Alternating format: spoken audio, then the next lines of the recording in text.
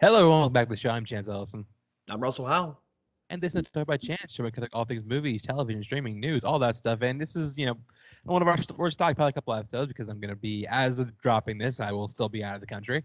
But we still wanted to leave you some content before, I'm sure we said this already, we wanted to leave you some content while I'm on my vacation. So we decided to do some choice episodes, which I don't know explain this now. I'm sure we explained it when we did First Blood, but we're doing some choice episodes. This was Russell's choice. You wanted to watch and review this movie. Yeah. And yeah, but we were looking at today is Heat, 1995's Heat. So we would normally it's weird just going right into the movie. We usually have to talk, right? But so much segue to go into the main event. Yeah. Yeah, but let's talk about Heat. So, fun fact: a lot of people probably don't know about this film. It's actually technically a remake. Really? Yeah. This is based on a pilot, a television pilot called L.A. Takedown, which is a very similar synopsis. And Michael Mann also directed it. So basically, he remade his own movie. Oh, well, okay. Yeah, so so he did this concept, this television pilot didn't get picked up, but he liked the concept so much that he just reworked it, retooled it, and put it back onto the big screen. And Heat for the time was, considering it's a nearly 3-hour crime thriller, did pretty well. $60 million budget, $187.4 million at the box office, tons of critical acclaim. A lot of people regarding it as one of the best films of the decade. Not just 95, of the entire decade. So what is it about Heat that makes it just as transcendent as it is? Well, we're going to get into it. This is Heat. Something that you notice right off the bat, because Michael Mann directed, something you notice about the bat with his films, he has this a way of shooting L.A. like no director I've ever seen. Loves L.A. Obviously, we reviewed Collateral. This is our second Michael Mann film. But he just loves, and it's so beautiful how he shoots Los Angeles. Very, it's perfect. You know what I mean? It's just very perfect how he shoots. Especially Los Angeles at nighttime. Loves LA at nighttime too. Yeah. It's the way he ends up shooting this whole thing. It's just a beautiful to look at. His movies usually do have great cinematography. We then meet one of our main characters, that being Neil McCauley. Why did I almost call him Russell McCauley? Played by Robert De Niro. And the interesting thing about the beginning of this film is that you don't really know who falls where. You're introduced to all these various characters, and you don't know who falls on what side of the coin until things start happening. Because we meet Neil, played by De Niro, who played Vincent, played by Al Pacino. We meet Chris, played by Val Kilmer. Val Kilmer's just an interesting actor to me. But he's just so smooth though. He is, absolutely. You look at the kind of actor he would normally be, where he's just like this guy who just he's like a movie star, but he also took chances in his career. Yeah. One of them being Batman and Robin, which was the same year, funny enough. Yeah, and then the Saint thereafter too. Yeah, same was 96, wasn't it? 96, 96. Yeah, but he was. I mean, he was like underrated, like a super underrated. And then I think we had just talked about Ghost of the Darkness too. It was another good one that he was in the 90s. Yeah, we also see that the cast for this film is just packed with stacked.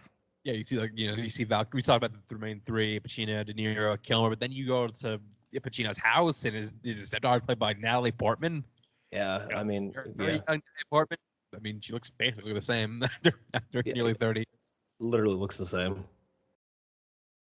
And something that we'll talk about throughout this entire film is the fact that no actors really wasted in this movie. Just about everyone has some kind of pathos, some kind of character developments, which again does pad the runtime out quite a bit. But still, it is nice that he is fleshing out this cast. So when things happen, and the other thing, nothing's irrelevant in this film. Everything ties together. It's like a beautiful web. Yeah, there's like no piece of character development that's just like there for no reason. Everything matters. Yeah.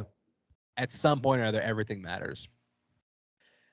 We do find out really quickly who's on what side, because De Niro leads a crew of bank robbers, and you just want to talk about who's on his crew again. You got Val Kilmer, Danny Trejo is on his crew, Tom Sizemore is in there. Yeah, again, Tom Sizemore was another one who never. I mean, he had that run in the '90s, and then he kind of just like disappeared. You know, he had Saving Private Ryan, a bunch of other films. I think he was in The Relic, had tons of films in the '90s. Yeah, but you see the way they rob banks, and it's funny because like there's so much in this film that's just you could point to other movies that they have like taken from Heat, especially like Heist, actually. Yeah. You look at this like knocking off the bank trucks. I've seen this kind of scene like tons of other movies, like Dark Knight. Yeah, Dark Knight. Like, Dark Knight takes so much from Heat, and I'm not calling criminal a thief. I'm just saying there are tons of scenes in that movie that are inspired by Heat. Absolutely. But yeah, this beginning scene is total Dark Knight. But yeah, they rip off this bank truck, and they're gonna just take the money, walk away. But one of their guys, Wingo, played by Kevin Gage, decides, you know what, no witnesses, and then they start shooting all the guards who were in the truck. So yeah, now things have escalated now very quickly. Oh yeah, but he shoots those shooting scenes so naturally too. He does. I think we talked about that. Yeah. But yeah, like this. Yeah, so like this is the crew will be chasing, or be following throughout the entire film. They're like, De Niro's like associate, like his sales guy, is played by Jon Voight, and what a haircut he has. Yeah, just like why do we have to do that? Let's just be regular Jon Voight, you know? Yeah, right. Like mullet, like white trash, dirty Jon Voight. Yeah, let's get like Varsity Blues Jon Voight in there, you know? But yeah, we see that Vincent Hanna he's not a detective, he's lieutenant. This doesn't do with the movie, but like something I noticed watching this, I forgot how short Pacino is. Pacino is super short, yeah, very short. He does this. Michael Mann does a good job of actually like hiding it throughout the movie, because like for a lot of it he's actually not standing next to anybody. No, there's no like reference to show you how short really Pacino really is in real life. Yeah, there are very few scenes where he's actually standing next to anybody, but it's just this one scene where like he's standing next to. Again, we want to talk about like this cast: Wes Studi, Michael T. Williamson, and Ted Levine. Yeah, he's the shortest guy there. Yeah, and Wes Studi almost like unrecognizable. You're usually used to seeing him with like longer hair. Yeah. Sometimes in like a lot of like Western films and stuff. Yeah, you used to see him as like an actual Native American character. But I do like seeing Wes Studi in this. Oh, he's fantastic. I mean, he's fantastic as a supporting actor anywhere. So to have him, especially Ted Levine. I mean, again, it just this cast is absolutely stacked throughout the whole entire film. And the thing is, like, the actors keep getting introduced throughout this film. Yeah, and it's like people that you recognize. I mean, watched any movies in your life, you've definitely built up an encyclopedia of actors and actresses that keep popping up throughout the whole entire film. Yeah, so we see that the crew got away.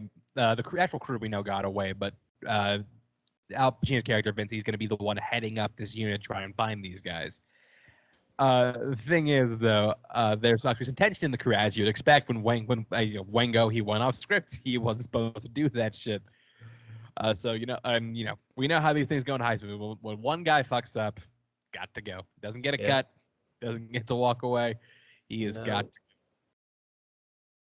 But something interesting this movie does, the fact that when I first saw it, I thought like, oh, they're gonna kill him right now. He gets away. Yeah. He gets distracted and he ends up getting away.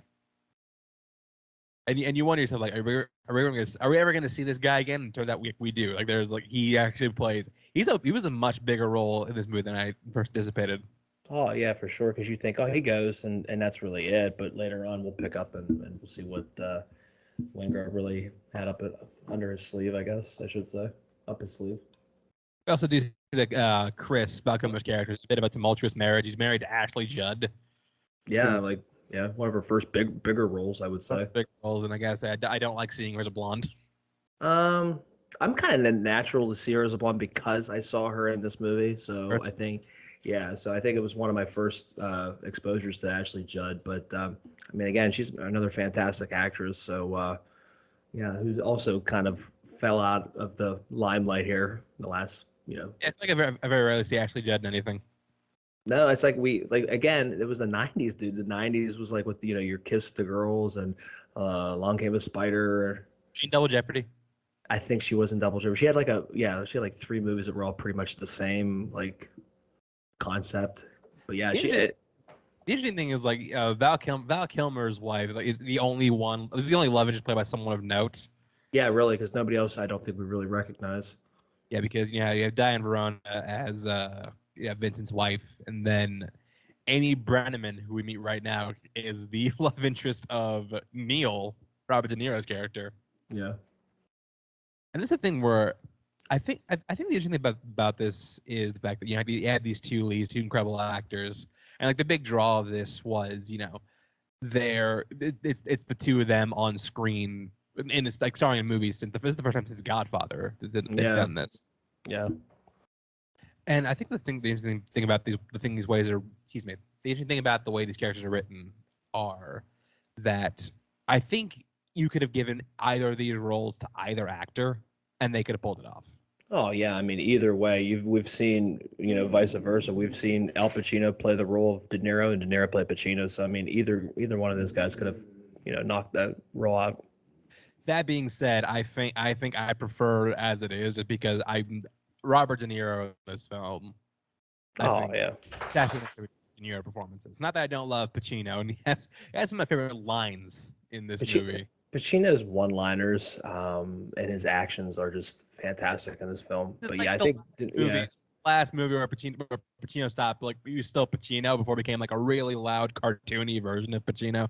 Yeah, this was like giving you a little preview of what he was going to do later on. But yeah, he would go on for the rest of his career. Yeah, except for The Irishman. Yeah. Funny enough, that's the one that escaped. Yeah. Yeah, but I look at the scene like where he first meets Edie, who ends up being his love interest, and then like there's like the way they meet, and there's like the way he just like carries himself in that scene. I think he's good at like showcasing a lot of charisma in this role. Very it's sort of like yeah, type character. Very confident, and just like just nonchalantly strikes up a conversation with a woman that recognizes him, but he doesn't recognize, and then just kind of again just carries it out and just like gets to know her and like actually like bond with her, throughout the evening. Yeah, but meanwhile, as we go on, we see that we see this is really, I mean, not necessarily accurate. I feel like I don't see this happen in LA, but I do think they do a good job of actually like fleshing out this house. Like for example, we have to see Vincent and his cops go and like probe the streets for information, because like you can't do this job without some kind of notoriety. Yeah, especially in a big city like LA. And then we see that the actors of the crew have consequences, because the person they ripped off was this like big business mogul played by William Fichtner. Yeah. Again, everywhere these actors and actresses pop up. Oh yeah, we did just talk about him, didn't we? We talked Independence Day Resurgence. We literally just talked about him, yeah. So kudos to you for back-to-back episodes you're in. But another thing I like about De Niro's character is the fact that he demonstrates that he cares about his crew. Yeah. Like for example, when Chris is having marital problems, what does he do? He tails his wife to the motel she's meeting up with somebody at, and then confronts her about it. Yeah, and says like she's literally going to go back to Kilmer and work it out. Like again, one more chance. If it doesn't work, I will fund your new life myself. But dude, how like certain was he? Like there's like no matter of fact. He was super certain, like very, very steadfast on, her going back to Kilmer. And again, just kind of what you said with the charisma of De Niro's character through the film, that's just how assertive he is. Yeah, we also see that the crew is actually planning in the case of a lot of crews, planning one last big heist that they don't got to heist any. They don't got to heist no more. Oh, we should add that her love interest or fling was Hank Azaria. Azaria, yeah. And Simpsons, Simpsons icon. But again, just all these guys popping up in this movie. Godzilla 98's own Hank Azaria. Absolutely. Yeah, we also see that Fichtner, the guy that they ripped off in the last heist, he, as you can expect, is not too happy, and he has decided to put out a hit on this crew because like you ain't gonna rip me off and get away with it. Yeah, seriously. And we see that almost come to fruition. Like there has some kind of information. I think it's exchange of good or exchange of information in this like abandoned drive-in. Yeah, Yeah, it's a drive-in, but they have like guys flanking De Niro's car. Yeah, which is like you can totally see it coming. You know what I mean? Yeah, so they nearly get him, but you hear that it's like, okay, well, like Fichtner, it's either gonna work or you're screwed, and this didn't work. No, it totally blew up in his face. Yeah, also like the call where just like Roger Van Zant. Oh, this line doesn't work. Why? There's a dead guy on the other end. You're like, oh shit. Yeah, it's like, oh, okay, well, at some point in this movie, Fichtner is gonna be toast. Yeah. Don't know when, don't know how, but he is going to be toast. And then we get these two scenes back to back, or relatively close together. It's the scenes of the criminals having dinner together, and then the scenes of the cops having dinner together. Yeah. And something they do really well, and they kind of bring it to a head in the middle of the film.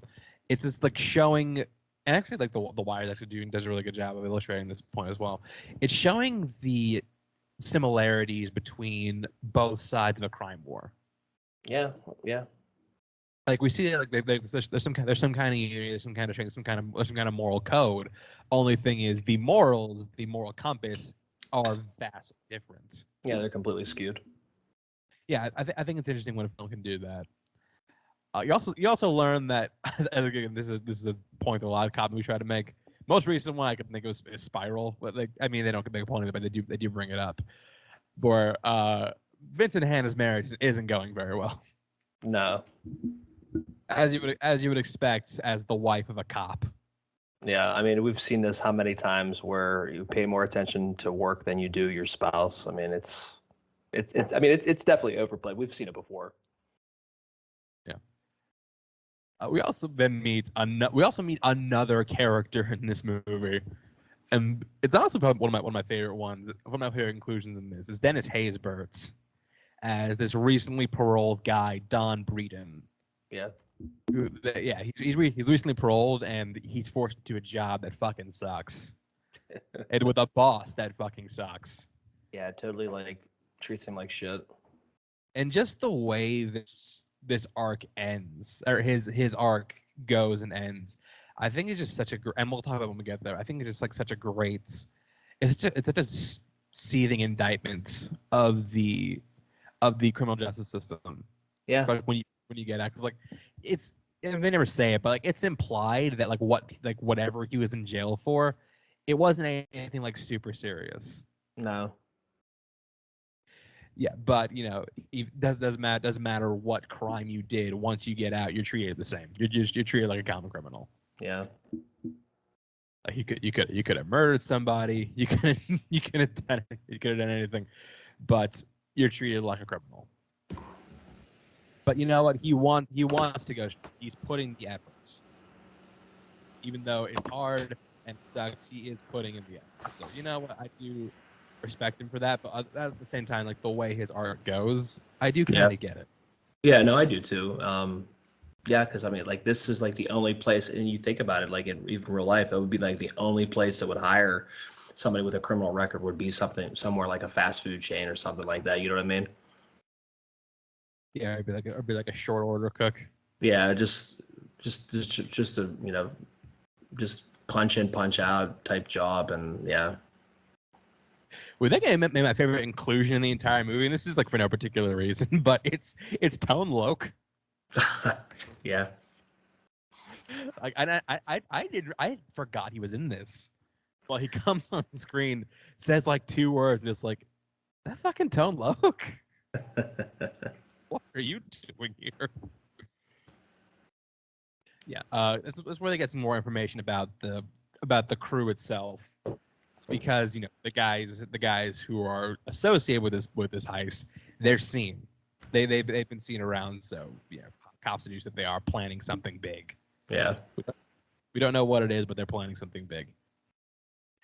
Now they do get a key into a warehouse, in which they think they're going to be breaking into. Yeah.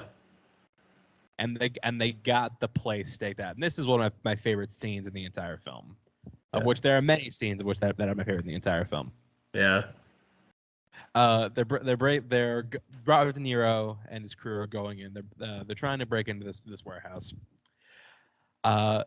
They got a surveillance team on the roof and one that are hidden out in this shipping truck. Yeah. And then so they're going, and then this one guy, all this happens, one guy just like leans back onto the truck, makes a noise, and De Niro hears it. Yeah. And he turns and he looks right at the camera, and like you see the way this is cut. Yeah, it's really cool. Yeah. It's like they're looking at it, like Vincent and Neil, they're looking at each other. Yeah. They can see each other. Yeah, it's super cool they do it. Yeah, and this is the thing we kind of talked about when we talked about Catch Me If You Can. The two of these guys are not on screen together a lot. No, but you feel like their presence is always felt around each other. Yeah, one always feels the presence of the other. Yeah. Yeah, so I think that's something this movie does just like so incredibly well. That you feel that tension. You feel like this like giant cat and mouse game. Yeah, again, just like Catch Me If You Can. Yeah. It's a cat and mouse game. Only the difference is here they don't know. Nobody knows who's looking for who. Yeah. But they do find out very quickly because they do go to Vegas, and this is where this is the line everyone remembers from this movie. Oh yeah. it's where he's talking to Hank Azaria's character. He's like, oh yeah, let's go. So the girl, he's got a great ass. And you got the head all the way up it. Yeah, he's obviously talking about Ashley Judd's character, but yeah, it's totally funny. Yeah, they think they're going in to try and to get a line in on the crew committing heists, but the thing is, they're directed to the shipping yard. They go out, there's nothing there. Yeah, and they realize first of all, they had guys surveilling them when they were out there, but when the cops get out there, they have someone surveilling them. Yeah, so they've pretty much been had. Yeah, so this is like a really cool thing about this movie. Like you never really know who's got the upper hand in any given situation. No, because I mean, it just turns like you think you know it. Like obviously, like this scene, you think that Pacino and his guys nailed him, right? And then he finds out, boom, it's De Niro that actually has the upper hand. It's like a back and forth, like it's a chess match. Yeah, it's chess, it's tennis. This is it's the most evenly matched version of the whole, we got the good cop and we got the criminal.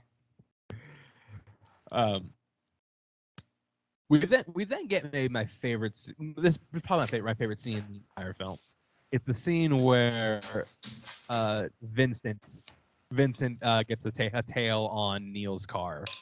This movie's nearly 3 hours. We're at like the hour and a half mark right now.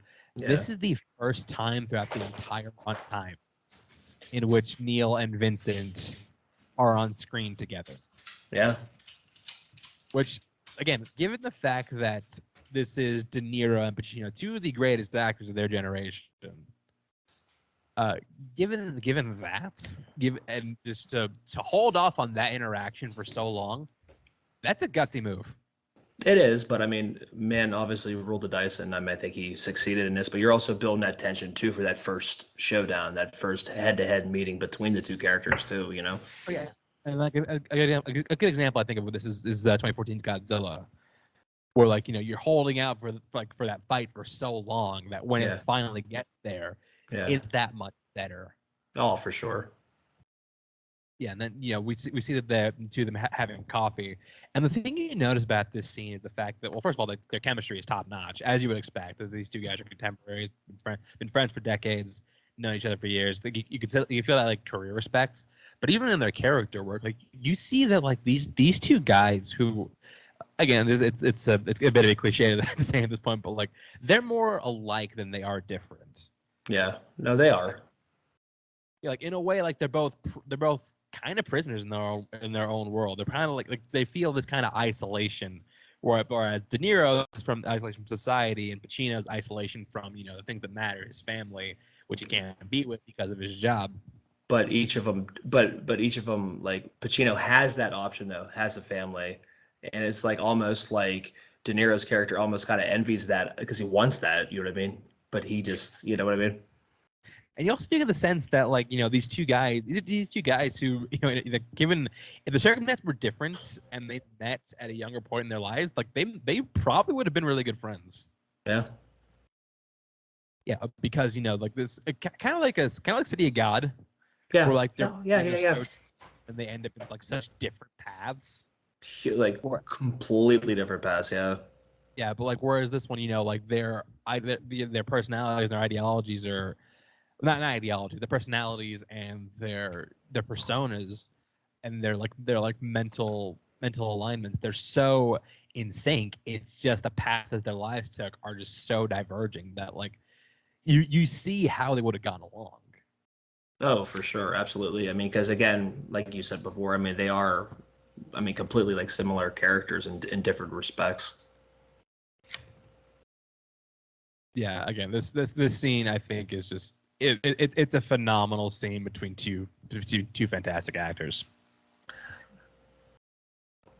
But right after he leaves, right after De Niro leaves, he disappears. Yeah, completely goes.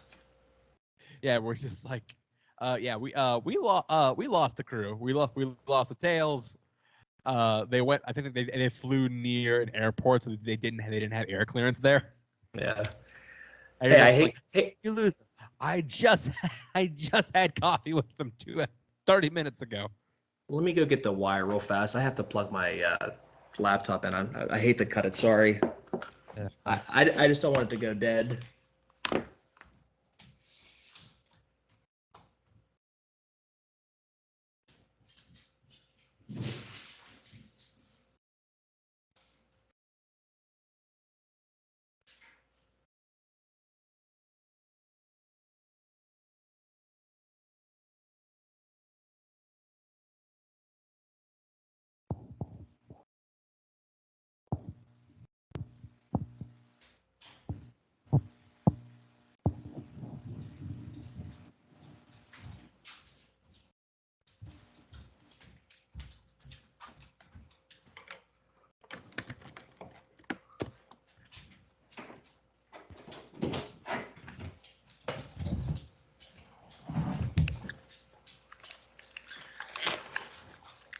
Sorry about that, my bad.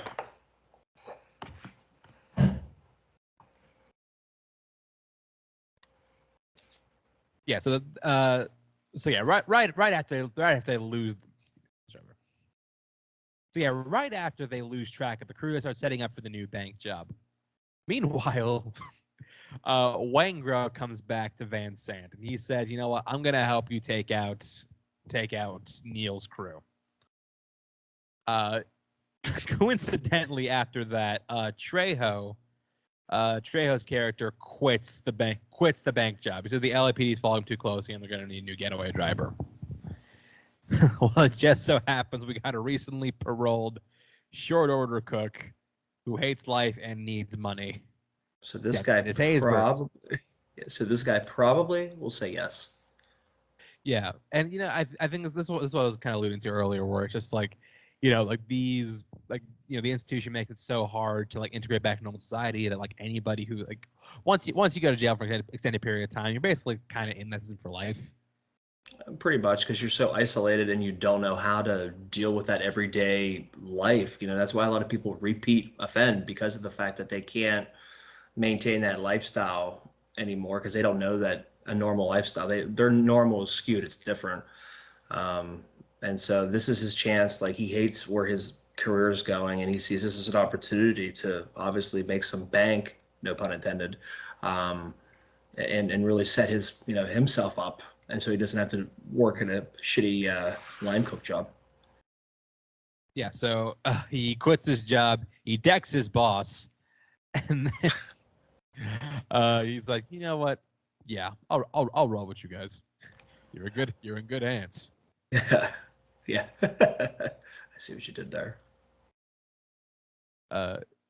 So everything seems to be going back to everything seems to be going well. But Van Sant's bodyguard, because they got a tip from Van Sant's bodyguard, Another cameo. Henry Rollins, yeah, Almost unrecognizable though, with hair, like with a lot of hair like that. with black hair. Yeah, looks a lot unrecognizable, because he usually has like almost like a buzz cut usually. Yeah, and it's usually gray. Yeah, and that's Henry Rollins, the same Henry Rollins that tattooed Steve-O on Off-Road Tattooing. Wait, he did? I was pretty sure there was an episode where they did off-roading tattooing, where they hit bumps and stuff like that, and I think they had Henry Rollins tattooing Steve-O, if I'm not mistaken. I think I remember that sketch. I didn't know it was Henry Rollins doing the tattooing. Pretty sure. I'm like 98% sure. I don't want to fully commit to 100% because I don't want to be wrong, but I'm pretty sure. You would know better. You would know better than I do.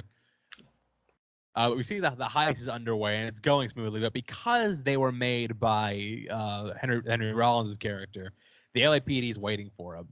And what ensues is arguably the greatest action sequence Michael Mann's ever put to film, or anybody's ever put to film. Not the greatest, but like one of the greatest for sure. This entire shootout sequence is phenomenal. Oh, it's fantastic. It's definitely edge of your seat, your pulse pounding, like a blockbuster spectacle. I mean, Michael Mann shoots the shit out of this scene. Yeah, but it's gritty, it's frenetic, but like you can always tell like where exactly you are in the sequence. Like it doesn't get hard to keep track of what's going on. It's coordinated perfectly too. Yeah, it's super well coordinated. It's violent. It's everything you would want from like a great like high shootout sequence. Oh, and that's the thing I always liked about Mann films, is the sound of gunshots is always like, you ever notice that? I think it's different in Mann's films.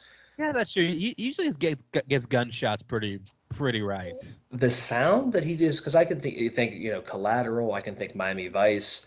Anything that he does, I think he loves those action sequences, and he shoots them perfectly. And I just love just the sound, like you're actually in war. You're in warfare. Yeah, like I can just imagine being in a theater in '95 and getting that like surround sound, where just like constant. That's what like DTS Digital Sound was like a huge, yeah. It must have been really sweet. But yeah, and it's also like a pulse band. I think it's like you don't know, because like watching this in a vacuum, you don't know where you are, you don't know where it's at, you don't know how this whole thing's gonna go down. Yeah. So when things start happening, like for example, like Ted Levine gets killed, Dennis Haysbert gets tragically killed. Yeah. Actually, I don't think they say he died. I think they say like he was fatally wounded, but that doesn't necessarily mean he died. You're talking about, yeah, he was pretty shot up when he was driving that car, when it went it went idle or coasted. Like he looked like he took a hit. Yeah, he was definitely shot. Yeah, probably died, but there's always a chance that he might have survived. Then I think he would go on to play for the Cleveland Indians. Yes, he would 3 times. Absurd to me that he was in literally all the major league films. He was like the only one, because they switched a lot of those characters. Or Tom Berenger and Corbin Burnson, but outside. But I'm saying, but they like Omar Epps to Wesley Snipes, like they did, or Wesley Snipes to Omar. They like switched that character. Yeah. Yes, Snipes didn't come back. Oh, he blew up after. He was huge. He didn't need to come back to Major League Two, which is actually more of my favorite one. Gene didn't come back either. No, if I'm not mistaken. I believe not. Yeah. But anyways, back to Heat. Sizemore gets killed, and Kilmer gets shot up. He gets shot up a lot. Oh, absolutely. Yeah, he gets like right up in the shoulder area. But we see, like you see, like how like the care that Junior has for his crew, because like you could have just left Kilmer down there and gotten away scot free. But Yeah. he takes the effort to like to just like drag him out and just like go through a grocery store parking lot just to try and drag him out of there alive. Well, puts his life completely at risk because he's a sitting duck with him, like literally lugging Kilmore. Yeah, So, lugging like 200 pounds of like half dead guy. yeah, like completely like dead fish. Like you're completely dragging this guy, but it shows you the tight knit bond. That goes back to the family scene that we saw with the eating and stuff like that. They're families in their different respects.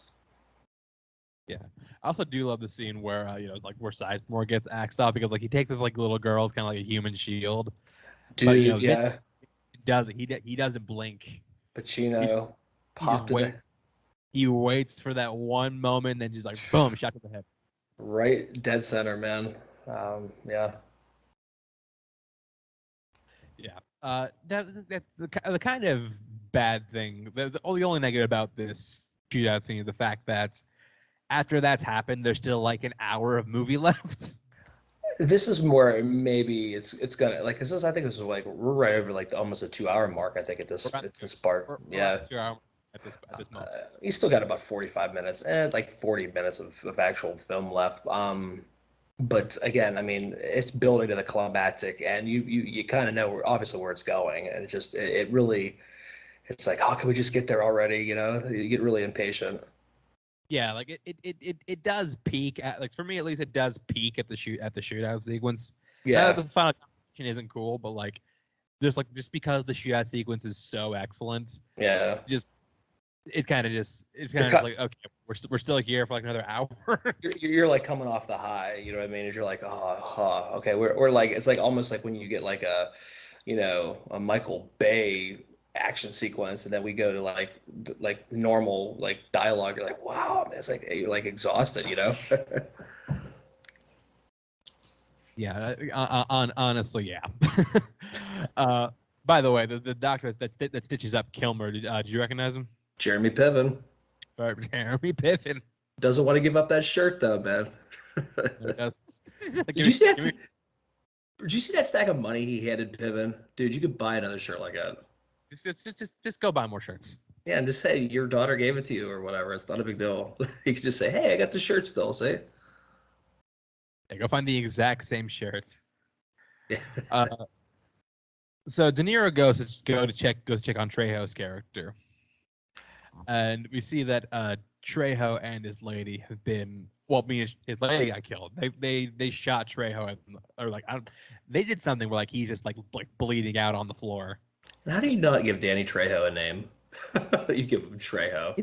Is his name just Trejo? His name is legit Trejo. Yeah, that's why I thought it was kind of funny. Yeah. Yeah, we're just gonna call you Trejo. Yeah, basically he was kidnapped. Well, not even he was kidnapped. His girl was kidnapped by Van Sant. Yeah, and I said, like, if he didn't quit the heist and help them catch the crew, help the police catch the crew, he was gonna kill him. He was gonna kill her and then him. Thing is, he killed her anyway. Yeah, and I'm pretty sure like when you first see the scene, you're like, yeah, Danny Trejo's dead. He just happens to be alive for a little bit.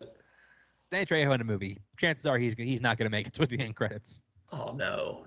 He's for sure your yeah, absolutely. But the thing I do love about this sequence, the fact that, like, he's clearly suffering, and just like he's like, hey, Neil, don't leave me like this. And then this is where we see a little bit more of a humanist, like a human response for Neil's character to just shoot him and put him out of his misery, Yeah, you just put him down. Like you can tell, like it was hard for him to do. Yeah, but he knew. Yeah, he can't take him to the hospital. No, because obviously they're going to ask too many questions, and the fact that they're going to be absolutely taken by the police, so. Yeah, but the good news for Neil's character is that he does get a clue to the whereabouts of Van Sant. Yep. So he goes to see him, and he's just like, "Where's Waingro?" He's just like, I don't know." He's like, "Okay, fine." He just kills him. It was funny because it's like, dude, you don't know where he's at yet. What are you doing? You could have tried to torture him out a little bit of information out of him. You know what I mean? No, like the procedure is you shoot him in the leg, you shoot him in the leg, yeah, then get the answer, then you kill him. Yeah, it's like, wait a minute, Neil, you don't have the answer yet. You don't know where he's at. What if he did know where he was? Yeah, like what if like you would never have solved this? You never would have found out. Yeah. Meanwhile, right after that happens, though, he does go back home to see his girlfriend. Who, like, they already made plans to leave the country, but now, like, they really need to leave the country. And this is where, like, honestly, you hear that saying, that comes up. It comes up quite a bit in the movie, just about like, what does he say? He says, "Allow nothing to be in your life that you can't walk out on in 30 seconds flat if you spot the heat around the corner." Where we see this reference, you know what I mean? Because you're thinking like Neil's character wants to settle down. He doesn't want to do this anymore, Yeah. But yeah, so he at this point he has to come clean because he's been lying this whole time. He has to come clean, tell her what he actually does for a living, and yeah, like he has to just convince her to run away. He has to convince her to run away with him. It's like, but I have more money than a salesperson. Yeah, but you see how I'm living? Yeah, you riding this car? I'm balling, girl. Speaking of love lies, Pacino comes home to find out that his wife is having an affair with Sandra Berkeley of all people. I love this scene. But yeah, where he just like, but like, this is the way he reacts, where it's like he's just so numb to everything, where he's just like, you know what, you can screw my wife, but you can watch my television set. He rips us, and it's funny because like we're laughing now because we have like fucking Roku televisions now, but at the time you could have small TVs like that in rooms. And I like how he just like unplugs and just takes these. I'm taking this shit with me. Just walks away. Yeah, I'm taking this shit. He's like, sit down. Shut up. And you see, boy, he completely obedient when you hear Pacino yelling though. I mean, shit. I do this. I was standing up when that scene was playing, and I sat down. Absolutely, you have to. I mean, he told you to sit down. You have to do that. So yeah, he ends up walking. He ends up walking out on his wife. Meanwhile, while Neil is trying to get things ready for him and to leave the country, he's also trying to find information on where Waingro is, because like Waingro is essentially the reason that his crew is dead. Yeah. And that Chris is just like he's kind of fucked. And good. No, I was gonna say on Waingro, you really think it like you have zero, like love like for this character at all. Like he's just a piece of shit. Like obviously with, killing the young prostitute or whatever, and just everything about him. He's so sinister. He's just out for himself, and he's the one It's like that weird tangent of like he's going around killing prostitutes. Yeah, but then like they never explain. It's like, okay, like I don't know. I get it. He's sinister. Like I don't know. It is what it is. Yeah. We also do get an interesting look at the relationship between Chris and his wife in this last scene, where they have a sting set up for if Chris shows up to get his wife and kid, and you think the wife is gonna. You think that his wife is going to cooperate with the police? That's where it's seen. That's where it seems to be heading because like she doesn't like the marriage anyway. And on top of it, like she's pretty much out, like mentally out of the marriage. So this is the part where she's obviously going to turn him in. Yeah. So he gets out of the car and like you think, okay, she's going to turn him in, but she looks at him and he's just like, and she sees just like she sees in that one look. Just what Chris thinks of her. Yeah. And in the scene, she realized like, okay, you know what? I've been fucking up. Yeah. You need to leave, and she signals him to walk away. Yeah, she does like a hand motion, like cut it, like go, pretty much. keep in mind, if she gets caught, if he gets caught, well, let me rephrase this. If they find out that she saw him and she let him go and she warned him, she'd be an accomplice, and she doesn't do. But it's okay because Chris has a haircut, so it should be okay. He's got a haircut. Unrecognizable. Yeah, he's not right. He's like Bruce Wayne he's Batman with he puts glasses on. He's fine. And like you think it's gonna happen because the car's driving away. Yeah. And then this squad car just pulls right in front, and you're just like, oh fuck. Blocks him, yeah. They're gonna arrest her. Yeah. Like you said, just get a haircut. You're unrecognizable in crime movies. Bro, it's like, and the car wasn't registered to him though. I think he was like radioing, and he said that the ID or something like that. I don't know whose ID or whatever the hell he got, but it worked. It wasn't registered to his fake ID. Yeah, but it also was reported stolen. So like, it's fine. It's fine. No questions asked. What are the odds of that? Yeah. So Chris, and that's the end of Chris's story. Chris leaves after that. We never see him again. No, he's ready for the snowman. He is ready for the what will become the snowman. This is where he started drinking a lot after this. Yeah, this is what started it. This is what started that. Yeah, the binge drinking. It was he misses Ashley Judd. Yeah. Meanwhile, Vincent goes back to his apartment, and this is where, again, like I said, nothing in this film is wasted because there is a bit with Natalie Portman's character where we find out like her father, like her relationship with her father, like isn't very good. He's kind of a deadbeat piece of shit. He's a huge deadbeat piece of shit. He never shows up, never like always letting her down. A huge deadbeat piece of shit. Yeah, huge for sure. There's also like, and maybe you got this. There's a hint that she's kind of autistic. Yeah, because in the beginning she was very fickle about braids.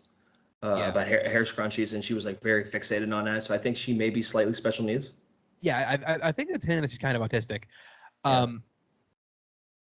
Yeah, we only has like one scene after that where Vincent goes to pick her up after once again her deadbeat dad didn't show. Yeah. But then it escalates hugely because he gets back to his apartment and turns out she tried to kill herself. Yeah, which is complete. I mean, I totally forgot. I mean, I've seen this movie probably 4 or 5 times. I totally forgot this scene. But it's so chilling because of the fact that it looks so real, and you see Pacino's character.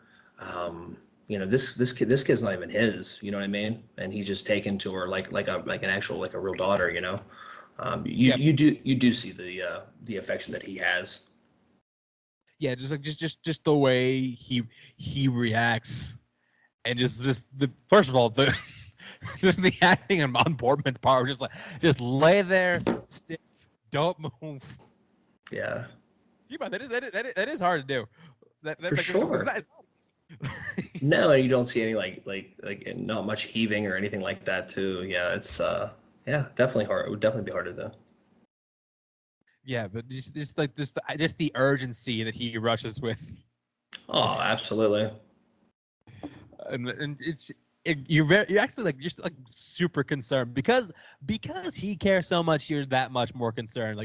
Oh crap, is she gonna die? Oh, yeah, for sure. Because I mean, you see Pacino's completely frantic right now, and he's rushing into the ER, and he goes through the door. He's yelling for doctor. You know, he's super invested in it for sure. Yeah, and we found out the reason that she chose his place was because she thought that if she wouldn't get interrupted, that no one would find her. Yeah. But yeah, that's what I mean when I say nobody's truly wasted in this movie. No, everyone because gets some kind of emotional payoff or some emotional pathos. Yeah, for sure. It also does kind of, nice part between Vincent and his wife. Maybe we can make this work out. Meanwhile, Neil and his girlfriend are about to leave the country, but on the way out, he does get a call from John Voight's character, and he basically gives information that, hey, I know where Waingro is. Yeah. And so he tells them, they're like, you know what, forget it, I'm gonna leave. And you honestly think okay, you know what? He's gonna leave. It's gonna be fine. But he thinks about it for like a second. He's just like, you know what? Fuck it. And he just goes. It's like, bro, all you had to do was keep driving. Yeah, like if Neil had just left, if he just said, you know what, forget it, He'd have been out scot-free. he'd have been out. But the thing that he does, but like that's kind of Neil's. That's his character flaw. Yeah. Because he does, as suave as he is and as as methodical as he is, we find out that you fuck with his crew, he does hold a grudge. For sure. So yeah, he does end up going to the hotel, and he finds out what room Wengro's in, and he fucking kills him. I like how he goes through all the work of like dressing up as security and shit like that. Yeah, he has to. Let's call pretend to be room service. Yeah. Security pulls the fire alarm. Puts a trash receptacle in the middle of the elevator, so it doesn't shut. Yeah. It's also you see that there's also like just like emotionally poor planning on his part, because where there are firefighters, they're often cops, but he's not acting with logic at this time. He's acting on emotion. Yeah. Which he at this point he has never done. Yeah. No. The thing is though, because of the sting operation with the cops are monitoring Wengro's room. Yeah, so it's kind of a shitty time to be trying to off someone. Yeah, but he does end up he goes in, he offs Wengro, and the cops saw the whole thing. Yeah, so obviously now we got the fuzz on De Niro's character. Yeah, and with the fuzz, you got Vincent, who again, this is this only second time that this entire movie, which they've been on the screen at the same time, and now it's literally a foot race between two men in their 60s. Tom Cruise would be proud. Tom Cruise would be proud. Although shit, I didn't realize Tom Cruise is currently about to be in his 60s, and actually would have ran those scenes because those clearly were not De Niro and Pacino. Oh, 50s. Yeah, Tom Cruise definitely would have ran this himself. Absolutely. He has run it himself. So Tom Cruise is not proud. He's not proud at all. No, he's like, "What the hell are you doing? I broke my ankle trying to jump onto the wall," and then he gets up and walks it off. Like, jeez, that's Scientology juice, man. Yeah. But this is the final competition between these two guys. Yeah. And you're gonna tell one of these guys is not going to make it. I just again as cool as the shootout is, there is something just inherently more personal about this one right here, where it's all at nighttime. It's all in this empty airfield. Yeah, and then you move as planes are coming over you, so that's your chance to try to move and try to maneuver yourself to try to find the other person. You know what I mean, like a cat and mouse game. Yeah, it's a pulse pounding thing because you generally don't know who's gonna make it out alive. But I don't know if it's morality. I don't know if it's because this is how they envisioned it. But Vincent does end up shooting Neil. Neil's last words just I told you I'd never go back. Yeah. and Vincent's like, yeah, and then he dies. That's the end of the movie. Yeah, but he's also holding his hand, which I thought was kind of cool. Yeah, that was a nice one between the two of them. So kind of close them out. Yeah. But yeah, Russell, want to give your final thoughts on Heat? Yeah, I mean it's a classic film. It's funny because literally the temperature has gotten warmer. So I thought obviously Heat, you know what I mean? And I'm like, we never talked about Heat. I mean, I know it's been on some polls, and I'm like, you know what? I think this is a good, fun summer film. You have great acting in it, obviously Pacino, De Niro. Michael Mann directs the hell out of this movie. It's flawless. The cinematography, the choreography of the fight scene. It's just so pulse pounding. And just it's amazing to sit back and look at the sheer talent that's involved in this movie. We're talking minor roles like Piven, you know what I mean? Henry Rollins. It's crazy how much talent that they got along for this film. And I just think it's a really, really good film. I wrestle with, which I do, Collateral's really good too. And it's I do wrestle with these two LA films. which one's better. But it's like I said, it's just a really really fun film. I think it's a perfectly shot film. You know. Yeah, no, I think this film's excellent. I think you can argue this is as his technically best film. I do prefer Collateral. I know. Well, yeah, no, it's TC Legend. I mean, but it's like this movie is still almost being 30 years old. I think it's still perfect. I don't think it really has any flaws with the special effects or anything like that. I think it still holds up to movie shot now. Yeah, no, absolutely, and you can also like we talked about throughout the entire review, but like you can totally see the influence on other crime films, like Dark Knight's most notable. Oh, absolutely. Like after watching Heat, I realized like, oh, so Dark Knight is just Heat with Batman. Yeah, or like not even something as crazy as like Ambulance, the latest one. I think if you were saying like even a later one, and you see a little bit of it borrowed from Ambulance too, and we're talking Bay borrowing it from Man. Yeah, like the elaborate shootouts, the aspect of the knocking off a bank vault car. Yeah. Like the whole crew aspect. You can see influences from this film onto other movies that would follow it. Yeah. But like always got to go back to Heat, man. This is an incredible cast. The two Oh. again. I love Kilmer in this too. Yeah, I think this is the best example of chemistry, even though the two main characters aren't on screen very long together. Yeah, I agree. Yeah. But yeah, I think that this movie's excellent. And yeah, I'm actually. It's been a while since I've rewatched it. I'm actually glad I got a chance to watch it again. Well, you're welcome. I figured, like I said, it was one of the ones I haven't. It gave me an excuse to watch it again because I've been talking about it through, Facebook Messenger. We've been kind of I've been shooting that around, just because I was like, you know what, it's been a while and it's a damn good film. And again, the temperature and the weather around here, because it's getting hotter, obviously made me think Heat. And I was like, well, shit, Heat. It's completely obviously not related to the movie, but I just thought it was funny, and I'm just glad we got a shot to revisit. All right, that's gonna do it for us here today. Russell, want to our plugs before we head out? Yeah, and it's by chance. It's the Facebook group. Go ahead and join that. We're one member away from 500. So thanks for everybody who partakes, and we're glad to try to give you the best content we possibly can. Guys can also find us Notorious by Chance on YouTube. You can find my Twitter and Instagram at ChanceWars_91. Check out Movie Trash Modown, where I do compete.